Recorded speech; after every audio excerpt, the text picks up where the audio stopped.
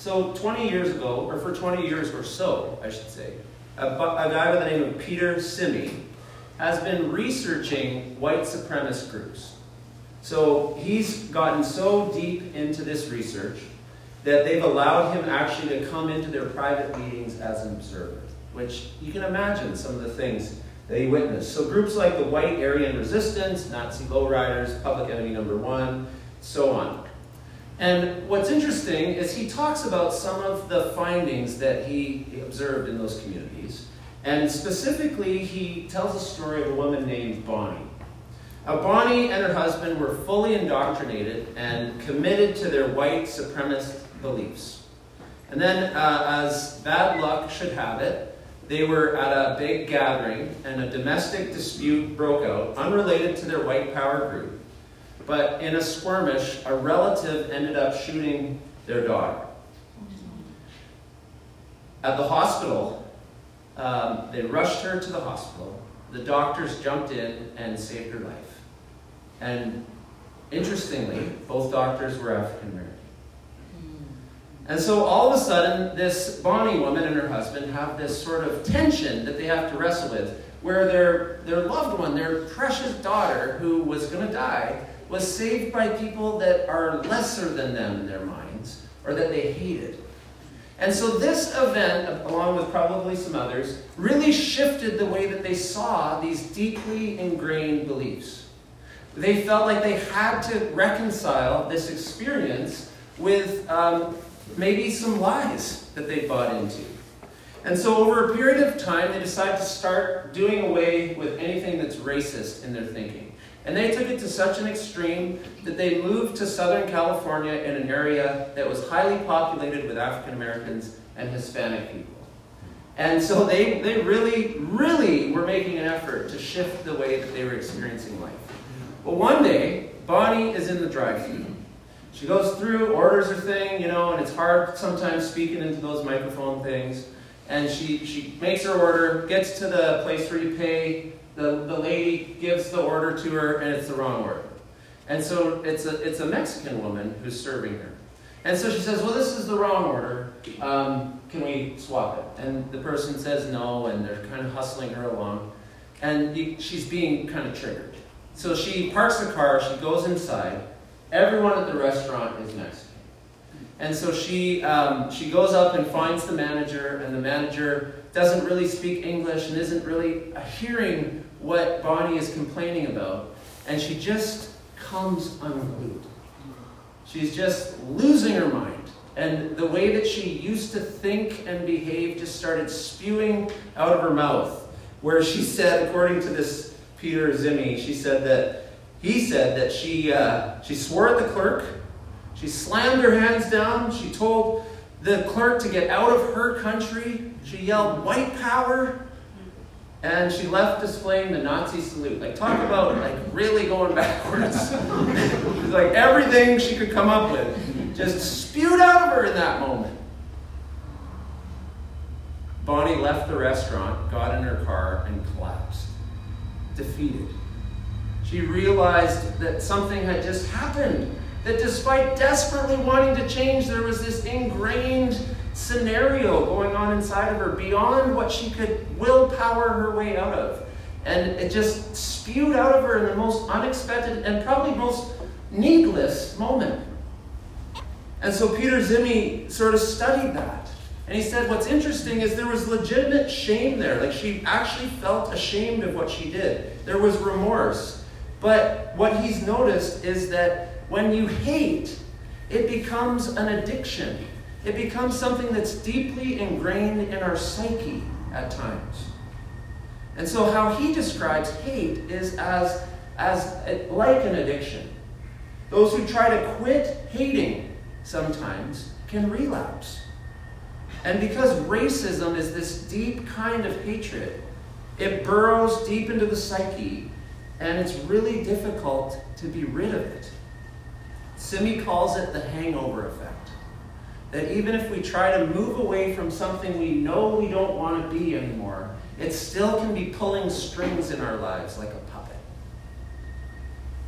So apparently some of the people that he's worked with have tried to get mental health services and tried to have counselors help them. And he says usually counselors say, we just don't feel qualified. We don't know how to take this one. Now, it's difficult when we come to terms with the fact that there are things happening inside of us that are beyond our willpower. When we get the sense that as much as I want to change these things and I make an effort to, I can sustain a change sometimes in myself for so long, but then inevitably I end up doing things I never thought I could do, or end up thinking things, or my attitudes shift in places where I certainly don't want to think that way, but I can't deny the fact that I do. It's whether we think of it in the physical sense, where I'm trying to point myself in a straight line, and I'm going to try to walk in a straight line. We know from our little exercise here that physically, after a while, if our eyes are closed, if we're not introspective in those moments, that we start to deviate even physically, and in other ways, in spiritual ways, or in the ways that we see people or in our attitudes, that same kind of deviation happens over 20 or 50 or 100 steps from our good intentions. And so we hear the Apostle Paul describe this in Romans in a way that sounds awfully familiar to most of us. Romans 7, if you're following along. By the way, this projector's on the fritz, so sorry for the folks on this side. But Romans 7 is where we're looking today, Romans 7 and 8.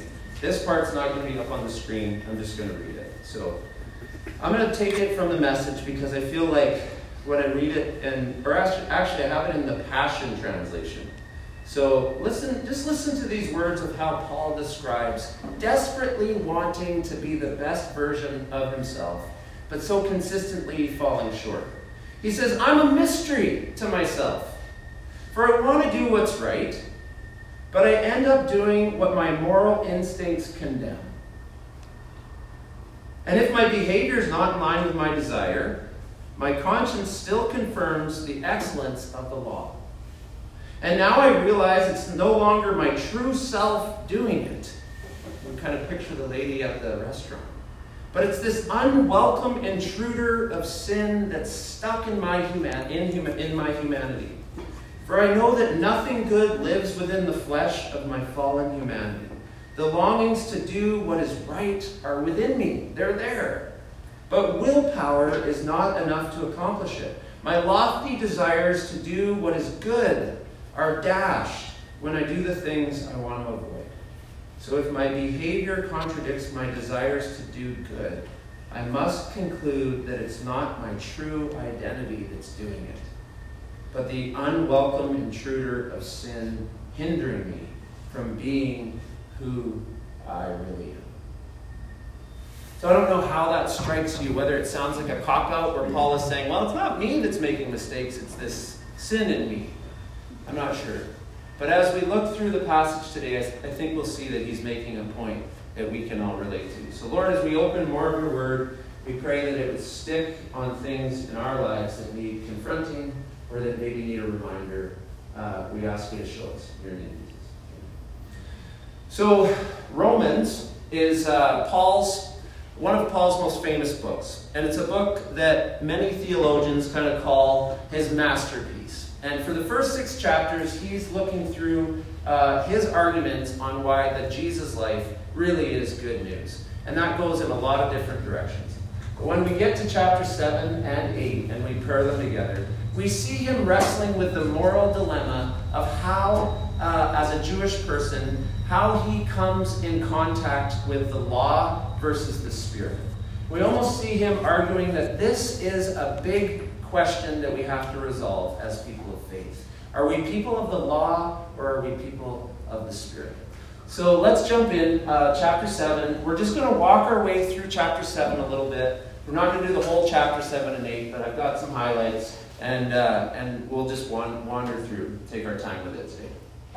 So it starts off like this. Do you know, brothers and sisters, for I'm speaking to those who know about the law, that the law has authority over someone as long as that person lives. In other words, when you die, the laws that were part of your life when you were alive are null and void because you're dead. They end with your death.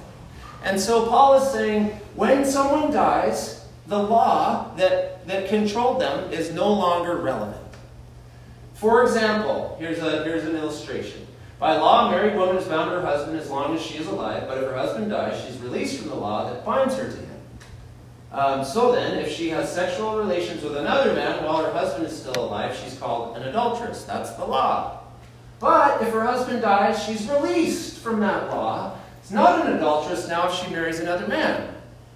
So, my brothers and sisters, all that to say, my illustration to describe what your relationship can be like with the law. So, my brothers and sisters, you also died to the law through the body of Christ, that you might belong to another, to him who was raised from the dead, in order that we might bear fruit for God. So over the last couple weeks, we've launched into this discussion on submission. And let me tell you, it is a trigger word for a lot of us, we figured out. Submission. It literally has the name of our city in it. But it feels... It'd be good if we had a subway. We'd call it the submission. It is not a word that's not that easy to wrestle with. Ben, a couple weeks ago, was talking about how in the discipleship trajectory, as we get closer to Jesus, we get to this point where he calls us out of just friendship to a deeper submission. And he used the story where he offered awful fishing advice to a really great fisherman, Peter. And Peter has to decide, is he going to rely more on his human instinct and say, you don't know what you're talking about, Jesus, you're not a fisherman? Or is he going to submit to someone that he thinks maybe knows more about more things than he ever could? And he does, and he goes out into the deep water, awful fishing advice. During the day, awful fishing advice. After being out all night, awful fishing advice. And he catches more fish than he's ever seen in his life. And so we see this sense that sometimes submitting to someone that knows more and wants what's best for us is good. And yet there's something inside of us that Paul describes as our flesh. The word sarx, I think it sounds like cooler than flesh. But it's like our humanity, our human instinct, our human dilemma, the way that we are human. This thing that's in all of us that keeps us from being the best version of ourselves doesn't like the idea of not getting to have the right to call shots in our lives. Our flesh, Paul would say, is at war with our spirit. And so he describes here in Romans 7, he says, so there's an opportunity. Part of this good news he's been talking about for the first 6 chapters is that we can die to the law. That we can die to the idea of measuring our worth, our identity, our esteem, whatever, based on how well we keep the rules. And he actually goes so far as to make it sound like the law is the thing that makes us do things we shouldn't do. Let's go to the next verses there. He says, so what shall we say then? Is the law sinful? Certainly not. Nevertheless, I would have not known what sin was had it not been for the law. So he's saying the law itself, the rules aren't bad. It's not bad to have rules. But if it's the rules, them being present, is what actually made me realize that I was doing things that were wrong, or made me realize there were things I could do that are wrong. He says it this way, for I would not have known what coveting really was if the law had said, you shall not covet. But sin, or this fleshly part of me, seizing the opportunity afforded by the commandment, so it says not to do it, so now I'm curious why. You know, don't eat that apple, and it tastes good. Produced in me every kind of coveting. It's like the thing I'm not supposed to do almost like seduces me to want to try it. For apart from the law, sin was dead. It's like until there was something that called it bad, we weren't even aware of the apple kind of thing. It's like, oh, now that the apple has been mentioned, now I'm kind of curious. But when the commandment came, sin sprang to life and I died. I found that the very commandment that was intended to bring life a good thing from God that was intended to bring life, actually pointed out that there's some messed up stuff in me. St. Augustine wrote his Confessions, and he has this famous story that I came across this week that I think just so articulates this. I'm going to read it in his words, and he's not from 2022. You might notice that as you read. But I think that his experience doesn't sound that afamiliar. It sounds pretty common to how... Okay, I'll just get into it. Like, get on with it already. There was a pear tree near our vineyard, laden with fruit. One stormy night, we rascally youths set out to rob it and carry our spoils away. We took off a huge load of pears, not to feast upon, but to throw them to the pigs, though we ate just enough to have the pleasure of forbidden fruit. They were nice pears, but it was not the pears that my wretched soul coveted, for I had plenty better pears at home. I picked them simply in order to become a thief. The only feast I got was a feast of iniquity, and that I enjoyed to the fullest. What was it that I loved in that theft? Was it the pleasure of acting against the law in order that I, a prisoner under rules, might have a maimed counterfeit of freedom by doing what was forbidden with a dim similitude of impotence? We all say that, don't we? The desire to steal was awakened simply by the prohibition of stealing. I wanted the pears because I knew I wasn't supposed to have the pears. I wanted to take them because they weren't mine. Set that thing in the category of forbidden things, or put a place out of bounds, and immediately they become fascinating, enticing, seducing. In that sense, the law produces sin. The flesh comes out. Let's carry on in the chapter. Paul goes on to say, verse 11, "For sin, seizing the opportunity afforded by the commandment, deceived me, and through the commandment put me to death." So this is the idea that there is this part in us that gets convinced that there are things that, like the pear on the tree, use that as an analogy of whatever it is that entices or seduces us. We become delusional about how we think it's going to go. And we do this over and over and over again, where we see something that we think, you know what, that's not gonna hurt me, or that's gonna satisfy me, or I can justify that this time in this way I could do that, and it's probably fine.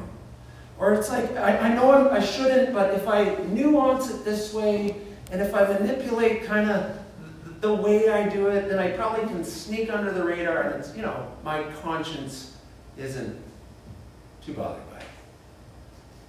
And then the worst one is, we convince ourselves, there won't be any ramifications. Nobody will be bothered by this. This won't hurt. This won't matter. And so we see this delusional self of how we become like the person Paul says he becomes. Why do I set out wanting to head in this direction? Knowing that it's right, wanting it even. But then it's like something in me drags me over to the old dark side again. And it's like the devil and angel on my shoulder, and the devil wins out one more time. Unrelatable? Probably just me. All right. So he has a pretty provocative ending to the chapter here. We'll put that up. It happens so regularly that it's predictable. I think he's speaking for all of us here. The moment I decide to be good, sin is there to trip me up. I truly delight in God's commands. It's not an issue of whether I want to do what's right, but it's pretty obvious that not all of me, there must be some aspect of me that doesn't join in that delight. Parts of me covertly rebel, and just when I least expect it, those parts jump out and take charge, and I yell at the lady at the counter who can't speak English. I've tried everything, and nothing helps, Paul says. I'm at the end of my, hang on, a little bit more. Sorry. It's all good. I'm at the end of my rope. Is there no one who can do anything for me? Isn't that the real question? In our home groups, the week 3 sort of smaller gatherings, one of the ones that we were at, we were talking about, like, what would be the impetus to submit your life to Jesus? What would kind of put you to that point? And someone in one of the groups I was in said, when you tried everything else and none of it worked, and you just finally give up. Where it's like I've literally struggled my way to try to find a way to will myself to be who I know I want to be. And I just seem to have this thing I carry that doesn't let me get all the way there. That's kind of how Paul's describing it, isn't he? And then he has this beautiful last verse, verse 25. The answer doesn't leave us hopeless. The answer, thank God, is that Jesus Christ can and does. He acted to set things right in this life of contradictions where I want to serve God with all my heart and mind, but am pulled by the influence of sin to do something totally different. Anybody know who Andre Agassi is? Heard that name before? Yeah, tennis player. So he came out with a memoir a few years ago, and it's crazy because he had this chapter in the book, and I remember a good friend of mine was a huge Andre Agassi fan, so he was telling me about this, where he was a former #1 player in the world, ranked for years. He and Pete Sampras would always go head-to-head. Those of you that were around that time probably remember that. And in his memoir, he confessed to the world that despite being an 8-time Grand Slam champion, winning millions of dollars in tennis, that he hated tennis.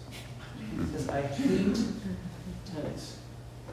And it wasn't funny. I know it sounds funny to us.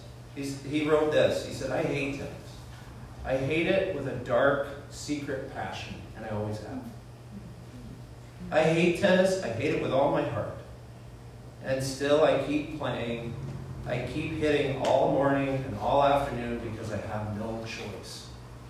No matter how much I want to stop, I don't. I keep begging myself to stop, and still I keep playing. Listen to this. And this gap, this contradiction between what I want to do and what I actually do feels like the core of my life. So sub in it doesn't have to be tennis. I don't think tennis is the point there. But he's describing that experience of feeling duplicity, being pulled in 2 different directions, of feeling divided, or feeling like on the one hand he really wants to step into this, but on the other hand he can't because there's something so compelling inside of him that just creeps in and robs him of what he wants. And Paul comes and says the answer, thank God, is Jesus Christ. And so we need a little more than that, Paul. Good news, there's chapter 8.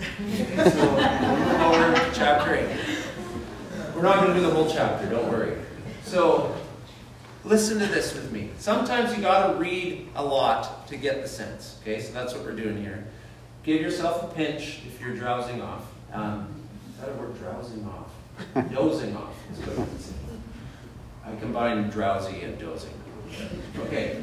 With the arrival of Jesus, the Messiah, that fateful dilemma is resolved. Andre, your dilemma is resolved. Those who enter in Christ's being here for us no longer have to live under a continuous, low-lying black cloud because a new power is in operation. The Spirit of life in Christ, like a strong wind, has magnificently cleared the air, freeing you from a fated lifetime of brutal tyranny at the hands of sin and death. So I had to read through this several times, like 7 and 8, to try to wrap my head around the progression. And so here's how I'm thinking about it, okay? Maybe you have a better way of describing it. But Paul starts off by saying, okay, just like a woman losing her husband has new freedom, so you who die to the old way of measuring your life by the rules have new freedom. So you don't have to define yourself by how well you measure up to that old law any longer. And actually, it's good you don't, because that old law, what it would do, it would just point out what a rotten scoundrel you are, basically. So you see the pear tree and you want the pears. The law seems to just point out the law isn't bad, it just helps us see how we can be rotten scoundrels. And then he carries on to say, so the new way is with Christ. And verse 3 and 4 says, God went for the jugular by sending his own son to take on the law. He didn't deal with the problem as something remote and unimportant. In his son Jesus, he personally took on sarx. He personally took on flesh. He took on the human condition. So he stepped into the place of humanity and he experienced the tension of duplicity, of wanting two things at the same time, or wanting one really bad but not being able to do it, except he could, and he did. He entered the disordered mess of struggling humanity in order to set it right once and for all. Paul says that he was a sin offering. So he was sacrificed as an offering to redeem the way that we relate to rules. The law code, weakened as it always was, but was fractured by human nature and could have never done that. So we see this new offer in Jesus that rather than measuring how we're doing based on an external sense, or an external set of legal demands and laws, he invites us into measuring how we're doing based on how willing we are to listen to a spirit inside of us that wants the best for us and is promoting the best version of ourselves one step at a time. And so rather than being measured, you say it again, from external circumstances, now we're being invited into a relationship with a loving Father. So the submission is either to a law, or defining our own law, saying I'll just figure out what I want to do is right, and I'll have my own thing. Or submitting to a loving God who says, I will give you a spirit that helps put to death the things in your body that need to be killed off, one thing at a time. And so the next part of the chapter, we won't read it because I don't even have it there. He basically contrasts living with sarx is like being an enemy to God. And you kind of are passionate about the things that you want. And so it's all about what you want. And so you pursue them. And you weasel your way into finding them. Living with the Spirit is about trying to listen to things that maybe aren't the way they should be in yourself. And so that sort of begins to gradually go to work on the things that really are dead and broken inside. And then he carries on back and forth this contrast, living in the flesh versus living by the Spirit. And I'm going to end with verse 11. That's not where he ends, but just for sake of time. This awesome, powerful promise. And if the Spirit of him who raised Jesus from the dead is living in you. Okay? So if the Spirit that can bring dead things back to life is in you, he who raised Christ from the dead will also give life to your mortal bodies because of his Spirit who lives in you. In other words, in the same way that the sacrificial lamb, the sin offering, that Jesus is raised from the dead, in the same way, that same Spirit, that same energy impulse from above can bring life to broken parts of you that run into a restaurant at your most extreme and yell at the lady at the till with racial slurs, or that knows that tennis is not what you're after, or subbing your own, but confronts the control desires of the flesh that says, I don't want to give up what is mine.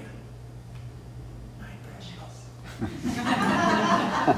My flesh. What's up? that ringing true for you? Is there a nugget there for you? I hope so. So some of us might say, well, I did that. I handed that off and still there though. I tried that one and it didn't quite work out. And Paul is saying that. He's not saying that it's just instant, but what I love about it is that it's not a guarantee that, hey, pray the prayer, we have this little transaction we do, and then bingo bango, no more temptation, no more flesh, no more selfishness. But he says instead that rather than being consumed with the dread that you feel or the shame that you feel when you dip into the bad version of yourself, the new law is a law of love and forgiveness and grace and truth are the words he uses, where the Spirit gets to correct things. So we're already forgiven, our identity's intact, and as those dead things inside of us in our mortal bodies present themselves, the Spirit takes them on. It says, okay, this is a stain. This is a blemish. This is something we got to sort out. Tesla came out with self-driving software. You heard about this? Tesla has you get to pick whether you want chill mode, average mode, or they say assertive mode. And they say you can actually measure how much of a jerk you want to be and program that into your Tesla. So it's it literally comes down to how close you follow behind people. Assertive mode is like being a jerk, basically. They call it assertive, but it's aggressive, and it's changing lanes at high speeds and all the things that it measures. And you get this sense that it's what the flesh would be if it was a Tesla. It's at my worst, just program me to always be a jerk in the way that I drive. And I, in fairness, would for sure pick that mode. But the offer is to be not reprogrammed into chill or average mode, but it's to have the programmer in the car with you. It's a different kind of category. It's a whole new wiring. It's a wiring that's on the fly. It's not trading autopilot 1 for autopilot 2. It's trading autopilot for instructions on the fly. All right, so we're almost done here, folks. One more thing I wanted to say. At least one more thing. Right. So you maybe noticed that communion's sitting in front of us here.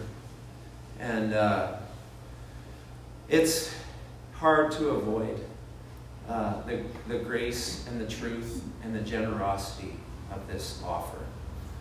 And, when you approach communion from different vantage points, sometimes it strikes you differently. And in this case for me, it's the word flesh.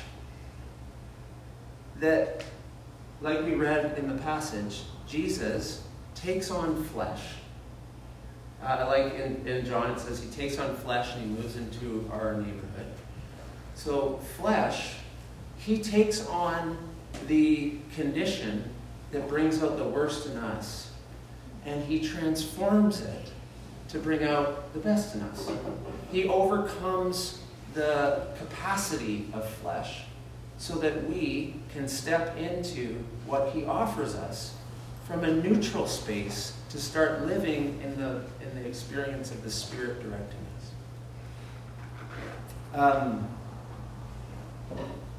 Just looking at the time here. I think we have time. Just this really kind of brought it alive for me too. And then we'll have communion. There's UCLA and McMaster University are doing research on what's happening when people have a gut feeling. Do you ever have gut feelings? So they're doing the scientific research to try to figure out if something is physically happening in your body when you have a gut feeling. And their studies point to the way that there are microbes in your stomach that affect the neural activity in your brain. So your brain's not just another organ, they say. It's affected by what goes on in the rest of your body. So in fact, Scientific American reports that there is an often overlooked number of neurons that line our guts, that it's so extensive that some scientists have nicknamed it our second brain. Isn't that interesting? That our guts really do interact with how we think. And so it's no wonder that Jesus describes this opportunity to engage with our bodies in a way where in our guts we experience the difference of how he operates in his flesh. Okay, so the link here is communion. He invites us to ingest the molecules of wheat and grapes in the same way that we ingest spiritually his spirit. And so literally at the gut level, we're being shifted into people that are more in tune with the Spirit.